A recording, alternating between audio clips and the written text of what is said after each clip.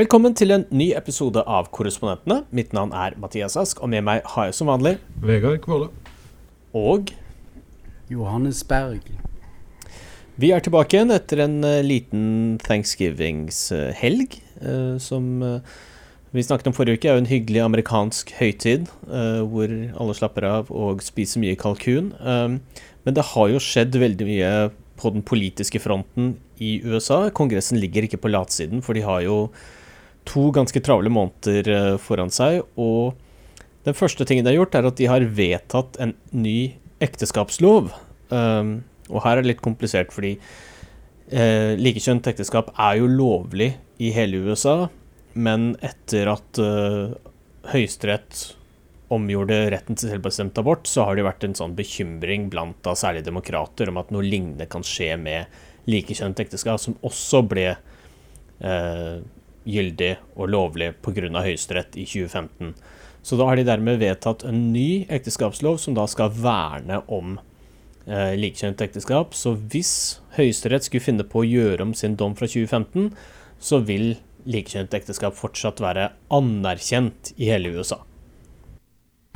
Ja, det er jo en historisk beslutning, og det er jo igjen sier så mye om hvordan det politiske landskapet på en måte har snudd i USA når det gjelder akkurat den saken med likekjønt ekteskap, for det har jo vært for 10 år siden så ville jo ikke Obama, som da var sett på som en progressiv president, ville jo ikke si at han var for likekjønt ekteskap en gang. Nå er det til og med 12 republikanske senatorer som stemmer for dette i senatet.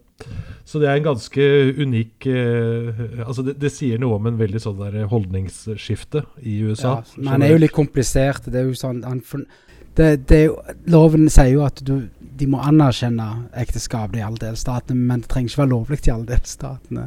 Så det er jo det som er litt sånn, det betyr ikke at det er ulovlig, men du må liksom anerkjenne at noen har blitt gift i en annen delstat. Men det er jo en beskyttelse, fordi ikke sant, det er jo en beskyttelse av ekteskapene, fordi man ser jo at altså, delstater, altså, det er jo selvfølgelig ikke helt likt som abort, men man vil ikke kunne forby folk som bor i en delstat. Men sånn som det var før det var lovlig i alle delstater, så var jo loven litt annerledes. Jeg vet ikke hvordan den var på anerkjennelse, men det var jo sånn, du kunne jo dra til Iowa og gifte deg, for eksempel.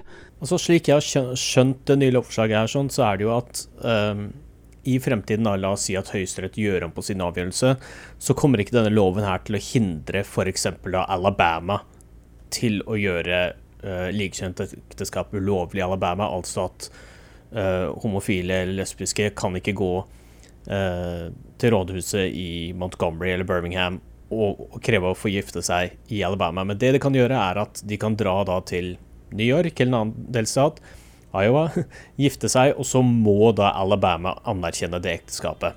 Og grunnen til at loven ikke gikk så langt som å si at sånn, nei, likekjønt ekteskap, det er loven i hele USA, var jo fordi man trengte jo minst 10 republikanere med på lasset her, og så langt var ikke de villige til å gå. Ja, det er jo en sånn holdningsendring, og det er selvfølgelig veldig viktig for mange. Altså, når det gjelder dette med ekteskap, er for eksempel knyttet til sånn arv, og altså hva skjer hvis en av ektefellene dør, sykehusbesøk, og så videre. Så det er en ganske viktig ting for mange.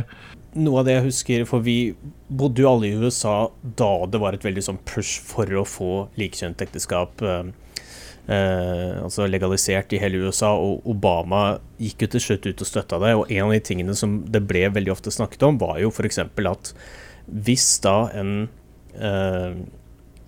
homofil person som er i militæret blir skadet, og det er jo ikke så lenge siden de måtte holde det hemmelig at de var homofile for å tjenestegjøre i militæret, men hvis de da Don't ask, don't tell. Men hvis de da ble skadet i krig, havnet på Walter Reed, kan da ikke sånn deres kjæreste, samboer, altså at de da ikke får muligheten til å besøke dem på sykehuset, og det var jo sånne ting som til slutt gjorde da at selv sånn den jevne amerikanere, også noen republikanere, skjønte at kjærlighet er kjærlighet, og dette måtte de endre på.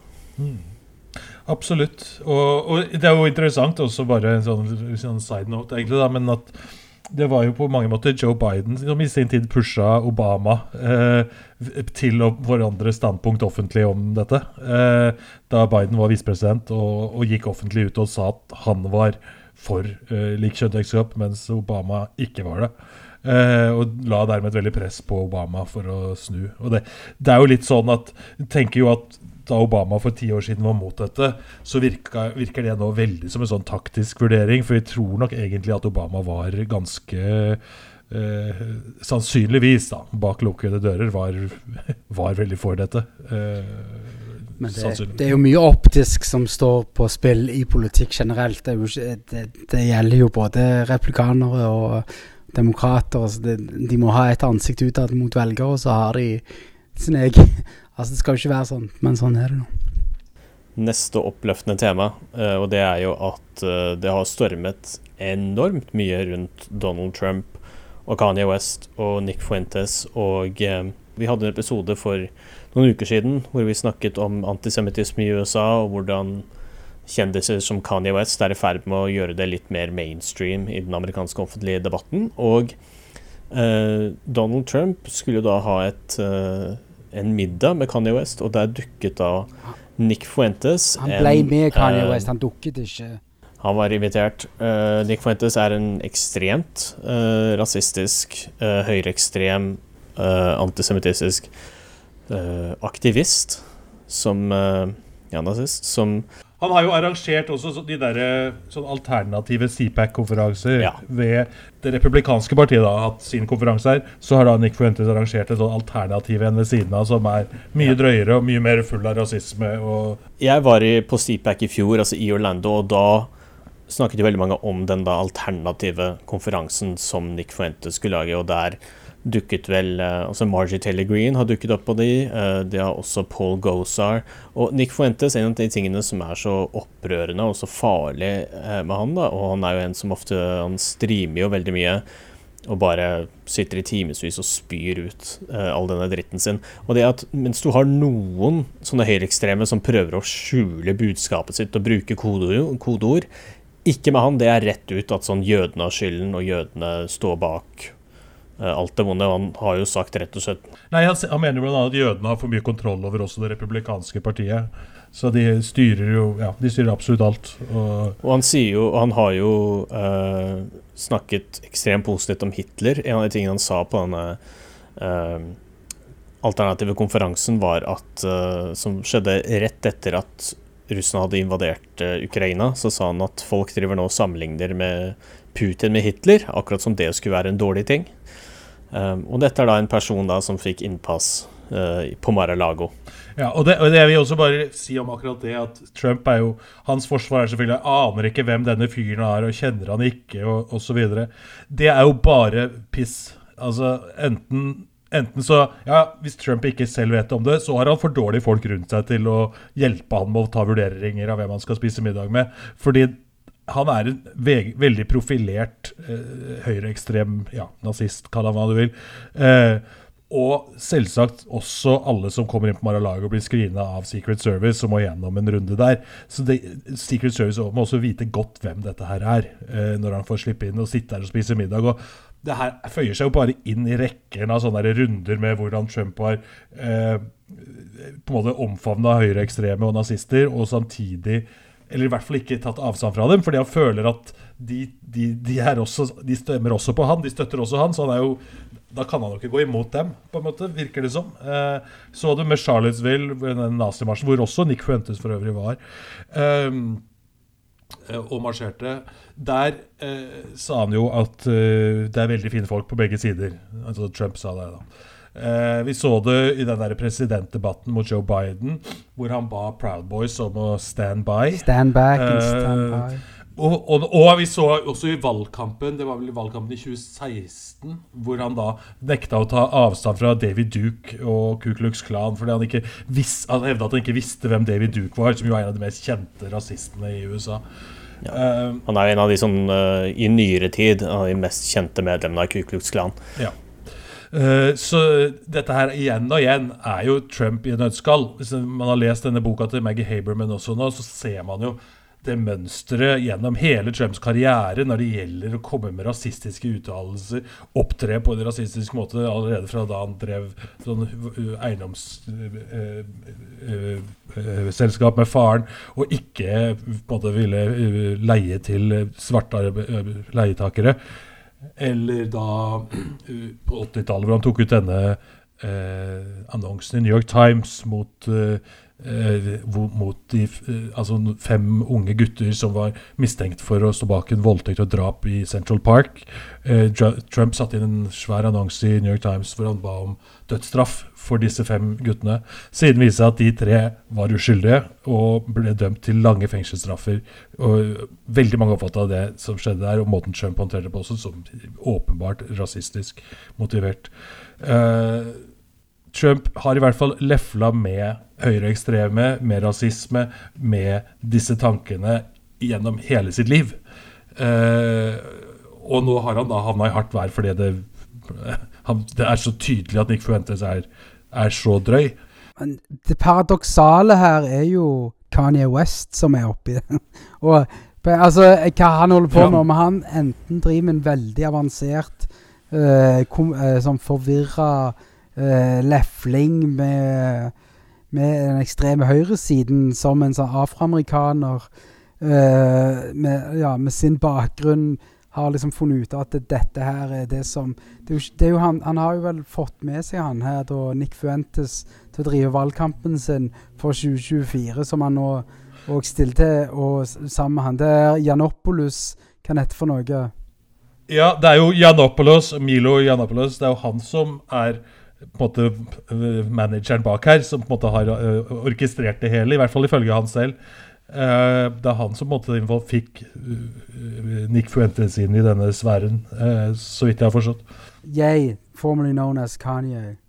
Altså, det jo en merkelig greie, men jeg tenker hvis han klarer å holde høyresiden på en måte høyre til høyre i Kokkoland, så tenker jeg kjør på, men vi så jo på en måte resultatet av det, og det har jo vært i retten denne uken med han her Stuart Rhodes, som ble dømt for rederier, som veldig vanskelig å bli dømt for. Og dette her jo, det liksom den gjengen Trump og Kanye vil være med. Det veldig merkelig. Altså, Trump har jo nå et litt problem med denne ekstreme høyresiden, fordi mellomvalget viser så tydelig at det ikke det amerikanske velgere har et ønske om, og i 2016 så klarte Trump både å på en måte få noen sånne folk på ytre høyre ned fra gjerdet inn i den politiske prosessen, samtidig som at de moderate republikanerne valgte å stemme på han fordi de overhodet ikke kunne tenke seg å stemme på Hillary Clinton.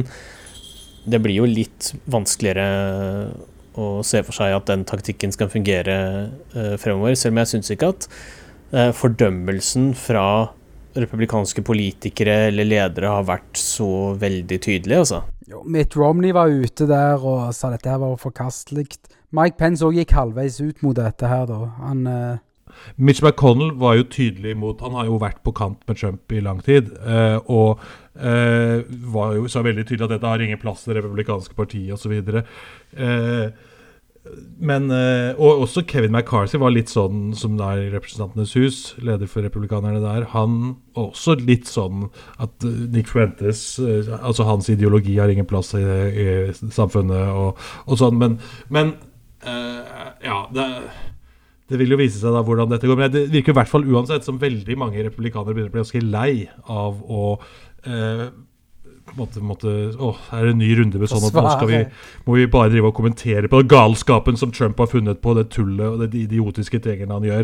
Det virker jo som det mange som begynner å komme dit da, og altså etter at Trump annonserte sitt kandidatur for 2 uker siden nå, så har det jo ikke akkurat det jo ikke akkurat som man har ridd på en medgangsbølge siden da, og liksom i ferd med å virkelig sikre seg nominasjonen i det republikanske partiet. Tvert imot så det jo mye mer nøling og fomling enn det han hadde trodd.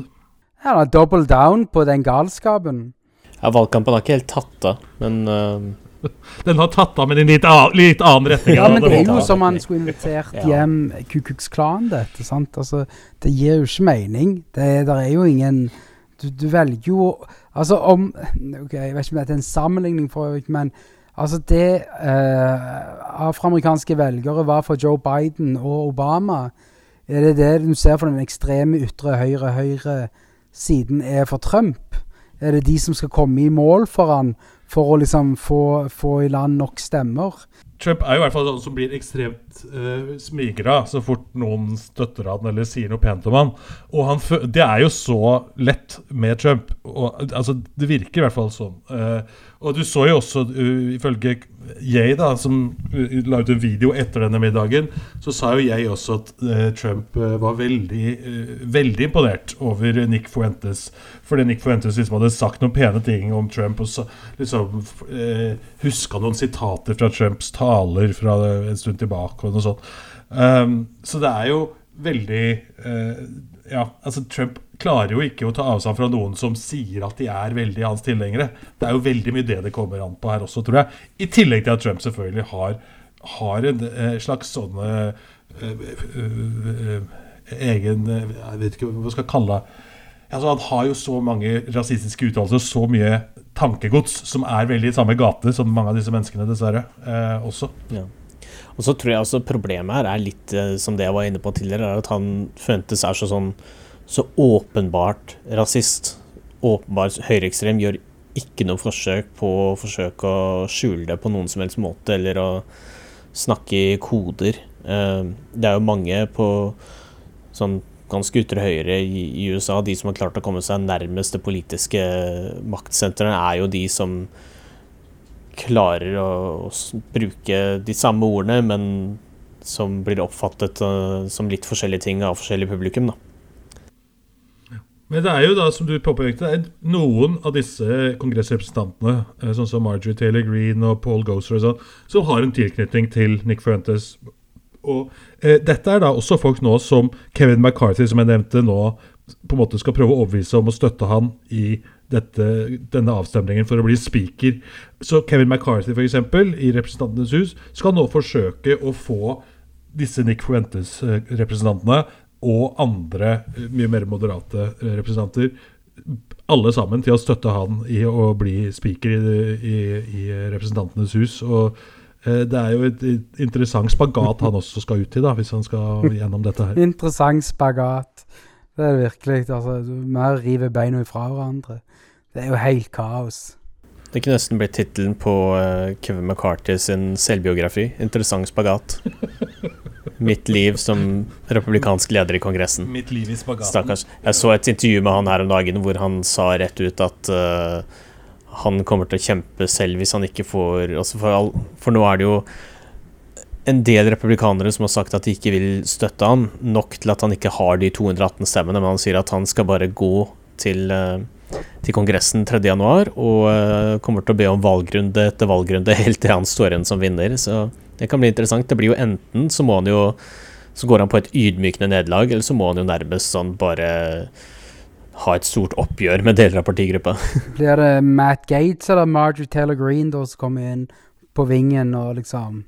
Det var noen som foreslo Jim Jordan I et eller annet sånn politikointervju, men Jim Jordan visst nok en sånn veldig nær alliert av Kevin McCarthy og har blitt lovet sånn viktige posisjoner I diverse komiteer som skal granske Hunter Biden og sånn, så han har jo ikke tenkt han har jo sagt at han ikke vil bli speaker. Det sånn de skal ta oppgjør med inflasjonen.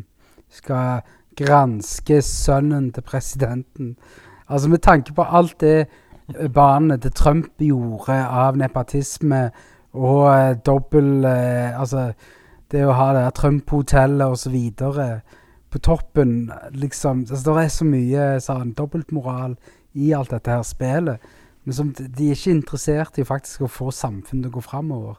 De skal bare liksom eneste fokus å sette kjepper I hjulene for 2024. Ja, det blir jo interessant å se hva de finner, men det klart at de har jo sagt at de skal finne en kobling til Joe Biden. Jeg tviler ikke på at han har gjort masse gale. Nei, men jeg bare tenker det så mye annet som lider I samfunnet. At det de skal bruke energi. De må gjerne bruke energi på det, men det ikke det som burde være fokuset. Det å løse problemer til amerikanerne som burde være fokuset. Det liksom deres jobb, det derfor de blir valgt inn. Det kommer I hvert fall til å bli spennende å følge videre, og dette jo da vår siste podcast før dette siste valget i Georgia. Bare skyte inn akkurat dette valget i Georgia. Bare skyte inn at der det vel nå ligger det ikke an til at Trump han skal ikke drive noe valgkamp der i disse dagene før. Så det også jo en slags sånn ekstra sånn understrekning av hans posisjon i partiet nå, at de innser at han noen som trekker dem ned. Altså de vil ikke ha han til å trampe rundt i Georgia akkurat nå. Så det er også et tegn på hans standing i partiet. Jeg vil også skyte inn litt grann også. Kanskje også litt Trump som sier Herschel Walker kommer til å tape, det har ikke jeg lyst til å ha noe med. Selv om det litt men jeg vil bare skyte inn, siden du har drevet skjøten nå, at det har jo vært en reklame nede i Georgia der de har spilt av talen til Herschel Walker, og så har de filmet ansiktene til folk som har hørt på disse talene, som er ganske ubetalelige. Det er rett og slett ubetalelig å se på denne her, altså at det er en valgkampreklame, at du spiller motstanderen sin taler, som bare for å vise galskapen. Han har jo drevet og snakket om disse varulvene og vampyrene som slåss.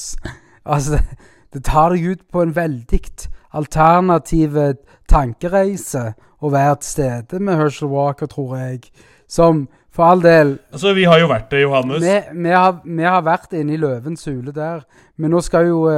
Mathias har jo satt seg villig til å være offergutten denne gangen. Nå skal legge seg på offerbenken for oss i denne podcasten. Så det blir spennende å høre hva du klarer å få ut av denne her reisen din til Atlanta.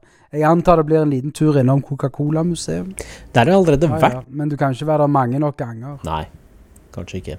Jeg har aldri vært på det der borgerrettighetsmuseet som ligger vegg i vegg med Coca-Cola heller. Kanskje jeg kan dra dit, og så har de jo... Og CNNs opprinnelige hovedkvarter ligger jo der, men CNN jo knapt i Atlanta lenger. Er de bare på Columbus Circle? Nei, nå de i Hudson Yards. I Hudson Yards, ja. Lenge siden de flyttet fra det. Og en del i Washington, da. Lenge siden jeg også flyttet. Jeg så jo at...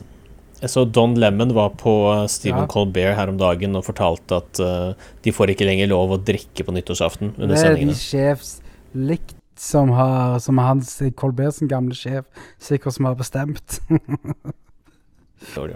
Men vi skal i hvert fall love en full rapport fra Georgia neste uke i det som da blir det siste, og kanskje ikke det helt viktigste senatsvalget i Georgia. Men du som er en sånn valghund, Mathias, du får ikke nok.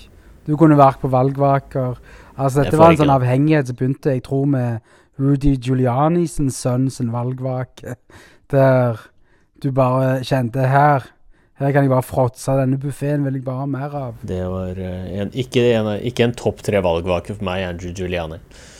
Men jeg tenker i hvert fall at vi kan sette strek for denne episoden her for denne gang. Tusen takk for at dere to var med, og takk til han som hørte på. Mitt navn Mathias Ask, og med meg var Vegard Kvåle og Johannes Berg. Denne podcasten støttet av Fritt Ord, og vi snakkes igjen neste uke.